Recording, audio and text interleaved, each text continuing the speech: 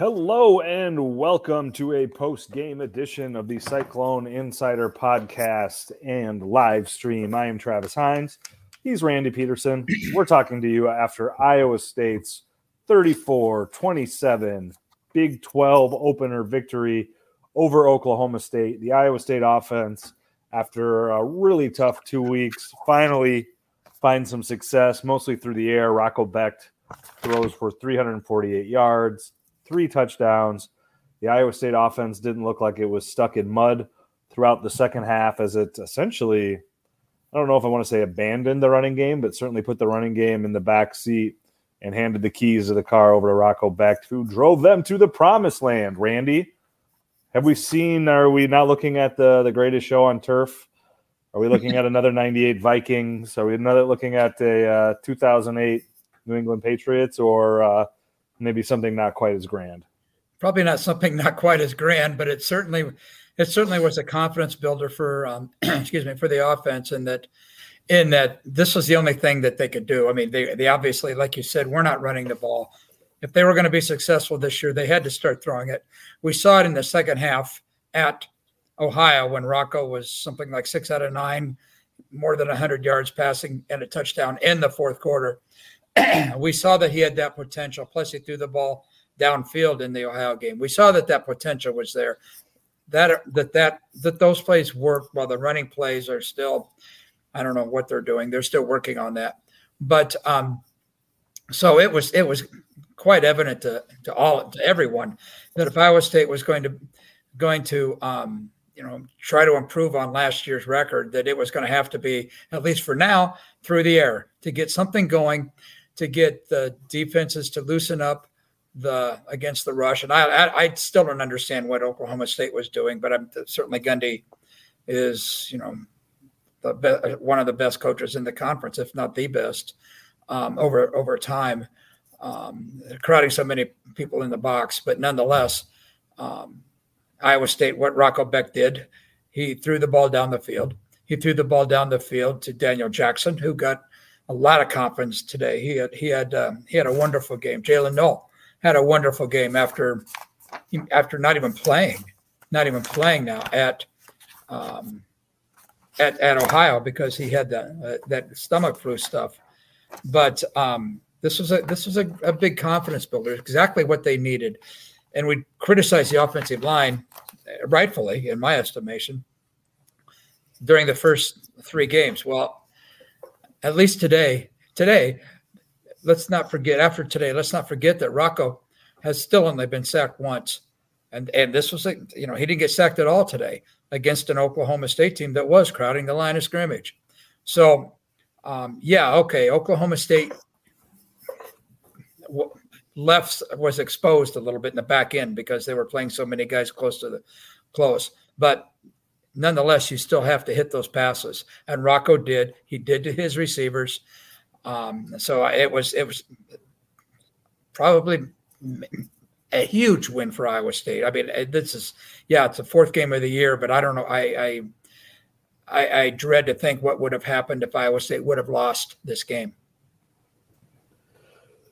Yeah, I think, the question is, this offense, what's it going to look like going forward? Because they threw it 38 to 34 times. I looked at Randy, 10 of those rushes.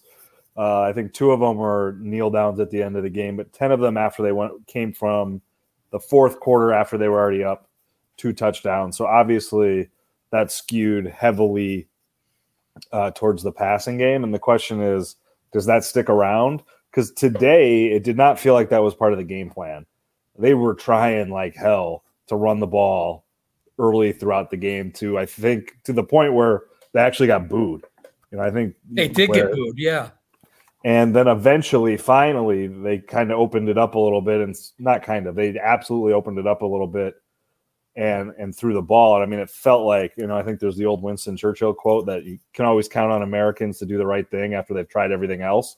It felt like you can count on Iowa State to actually throw the ball after they've tried everything else, because it was, I think it had reached a stubbornness phase there midway through the second quarter when it was clear that this running game was not going to work, and that they were able to pass the ball. And, again, I don't think they're going to be air raid next week in Norman, but I think at least this seemed like an acknowledgement of how poorly they performed in the running game, and that the opportunities were just much too apparent in the passing game to continue to forego trying to take advantage of them. And I think Rocco can be a pretty good quarterback. I mean, this was the first time we've really seen him as far as Iowa State. I don't want to turning him loose, maybe. I don't know whether that's the right phraseology, but certainly throwing, him throwing 38 times. So I think he's going to be a pretty good quarterback. Jalen Knoll certainly had, like I said, had a wonderful game. Daniel Jackson continued to show he had a good game against Ohio. He made some nice catches today, had a couple touchdowns. So yeah, I think the passing game now at least is something that's going to be in the back of the minds of defensive coordinators throughout the conference. That hey, this new kid quarterback just might not isn't so bad. We'll see. I mean, it's too bad that Iowa State, they get so much confidence now after winning their first Big 12 conference game. They get so much confidence that, oh, by the way, now they're going to play at Oklahoma. But I guess we've seen things happen there before. So yeah, it's good for Iowa State that they were able to show a different part of the offense that they have, and maybe it also shows that they're not as stubborn like you insinuated. They're not as stubborn with the run, because we certainly saw it, like you said, about to the point where the fans were booing. Was that, I don't know, it was the end of whatever, halftime, second quarter, third quarter, I don't know when it was, but yeah, I think, and maybe that will loosen up the coaches, the playbook a little bit going forward. We'll see. Hey, dude. They did a flea flicker on like the second play of the game. I was just going to go there. It didn't work, but they tried it. I know. That was awesome. High five for the offense. They tried something. Yeah, they did a flea flicker. That was spectacular. Jeez. The fans certainly didn't boo that. And Randy, I think another important piece of the passing game too is that, we saw Jaden Higgins have a couple of nice games early on, but we saw Jalen Knoll have a huge game today. We saw Daniel Jackson have a huge game today. For Iowa State, I think that's hugely important potentially going forward, because if they're going to have to lean on this passing game, and I'm pretty convinced that's going to be at least the intermediate term case, to be able to spread that out, to get dynamic playmaking from multiple wide receivers when the wide receivers have not done much this year is huge. You got, I think Jackson has a ton of talent. Jalen Knoll, we've seen for a long time, the ceiling that he has. And I think Higgins obviously showed it early on. So for them to have some guys that Rocco Becht can spread the ball around to and make an impact, I think that was, again, the passing game in and of itself is a huge step forward. But I think the pieces within it suggest there might be something more to it than just Oklahoma State blowing a few coverages a couple of times tonight. Here's another fact. Running backs caught 3 passes. Eli Sanders caught 2 passes. Sama caught 1. So that's something that Iowa State hasn't shown a ton of this year either.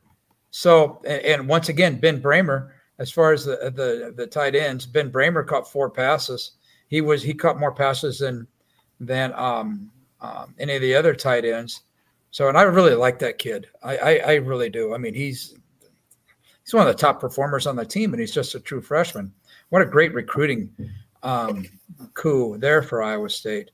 But yeah, I agree with you that they spread the passing out. We haven't even seen Dimitri Stanley much this year. He only caught 1 pass today. And Jaden Higgins only caught 1 pass today. So they've got plenty of potential in the passing game. They're just out there. It's a matter of Rocco getting the ball to them. And Campbell said very early in his post-game press conference that it's his job to put the players in position to win games. In other words, to me, that's Campbell's always players formations plays. So to get the players to get the playmakers in the right spots to make play. Well, we know Jalen Noah's a playmaker. We know Daniel Jackson's a playmaker. We know Bramer's a playmaker. We know all the receivers. Those guys are playmakers. So I think Rocco's a playmaker with his arm, at least. Not so sure about with his legs. But today was a great step forward in that respect, and especially from a confidence factor. Well, it's interesting too that, this is again grading on a curve, and it's a high bar to clear. That I thought this was the worst Iowa State's defense has played. I mean, obviously that TCU game to end last year, but clearly their worst game of this year, and a very atypical performance from them. They gave up some big plays, they missed some tackles, but they still only gave up 27 points, had a couple of interceptions. They were still pretty good, but the offense needed to put points on the board today because that defense was not quite as reach that 10 out of 10 that they so often do. And they like you said, they had Oklahoma State had some big plays, but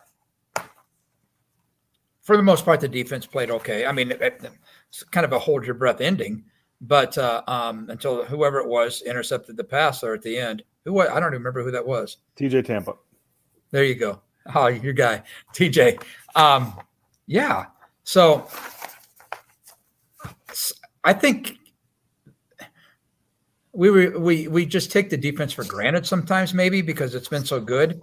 That you're right. Today they found another way to win the game, and today the way they won that game was because of the passing game. Now, Bo Freeler had an interception also. So after dropping one early in the game, he could have had two. He had one right in his hands. I mean, it would have been a great catch, but nonetheless, he's a good enough player. He could make that catch.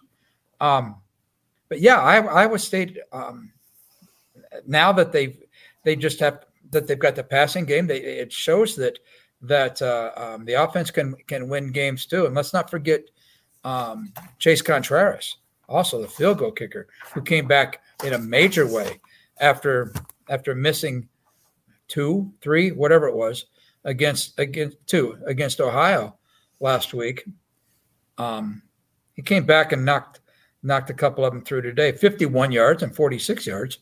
So those were needed as well. So all in all, I'd say that it was just a very, very big confidence building game for Iowa State, and a game that Iowa State needed desperately to win this game. I think the rest of the season could have gone, if Iowa State did not win this game, the rest of the season just as well could have gone the other way, because I guarantee you they would not have been favored against anybody the remainder of the season.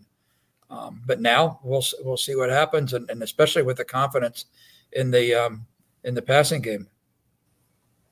Yeah, I mean, I think it's worth talking a little bit about the running game being a mess again. They averaged 2.2 yards per carry. Cartavius Norton leaves the game with what Campbell called a stinger of his shoulder. His right arm was in a sling in the second half while he sat on the sideline. So I guess we'll have to wait to hear more from Campbell on Tuesday about that. But Carson Hansen, 4 carries, 10 yards, 2.5 yards a carry. Abu Sama, 8 carries for 7 yards, 0.9 yards. I thought he had more yards than that, but I'm not going to disagree with the stats. But they need to get him out in space. 2.2 yards per carry. The offensive line, again, you brought up what they did in pass protection. That has not been an issue all year. You have to give them credit. They've been good in pass protection, full stop, been good. But that does not cover up or excuse how poor they've been in the running game. And again, I don't think this is going to go full air raid for Iowa State, so they're going to have to figure out something in the running game. But, maybe it's the running backs. I thought there was a couple of times – and I thought really that Norton, I think one time in the first half, did not hit a hole as hard as he should have. There actually was a hole in a seam there, and he didn't really hit it with aggressiveness and violence. But on the whole, you're just looking at that offensive line get blasted back time and again. They played a true freshman in Brendan Black at guard. Triber played at guard. Hufford played at guard. The one guy who did not play, I don't think, unless I missed him, was Daryl Simmons, who coming into this year is a 4-year starter at guard. And, they've got a true freshman in there in Brendan Black. So that, again, they're in a tough spot there. Remsburg will help in a few weeks, but, man, like, that unit is really struggling with the running game. And, it's not going to probably get talked about because the passing attack led them to a victory, and that's the most important thing. But looking forward, it's hard to envision a Matt Campbell team having success if the offensive line and the running game are going to struggle like this. Yeah, and going back to talking about Brendan Black, there were some times that he looked like he was a true freshman, but I noticed once that he absolutely pancaked his guy, which that was huge. I mean, here's a true freshman out there playing the offensive line. And that's tough for those guys. He's over 300 pounds. Yeah, but he still falls in that 18 to 22-year-old range. And Iowa State, let's not forget that Iowa State's playing against probably the most veteran team in the Big 12 conference. And Iowa State, we all know that has the youngest team Matt Campbell has coached since he's been at the school. So the offensive line still has some holes. Yeah, it's got some work to do. But at least there's as coaches like to stress the running game. So I'm sure that'll still be the case, but at least there's a very adequate plan B, a very adequate backup plan. And that'd be the passing game. Very adequate plan B. I think that's the title or the headline of your next column, Randy. I thought you were going to say a book. No, I mean, I'd read that book. Sure. All right. We got anything else? Iowa State 34, Oklahoma State 27. Iowa State improves to 2-2 on the year, 1-0 in the Big 12. Certainly showed signs of life offensively that had been missing the last 2 weeks to get to 2-2 heading into a game Saturday in Norman against Oklahoma. Randy and I will be there to give you all the coverage you could possibly ever want. Be sure to check out DesMoinesRegister.com tonight and tomorrow for all of our coverage of Iowa State's victory tonight and then all throughout the week to get you ready to watch that Oklahoma game next weekend. He's Randy Peterson. I'm Travis Hines. This has been the Cyclone Insider Podcast and live stream. Thanks for watching. Thanks for listening. We'll catch you next time.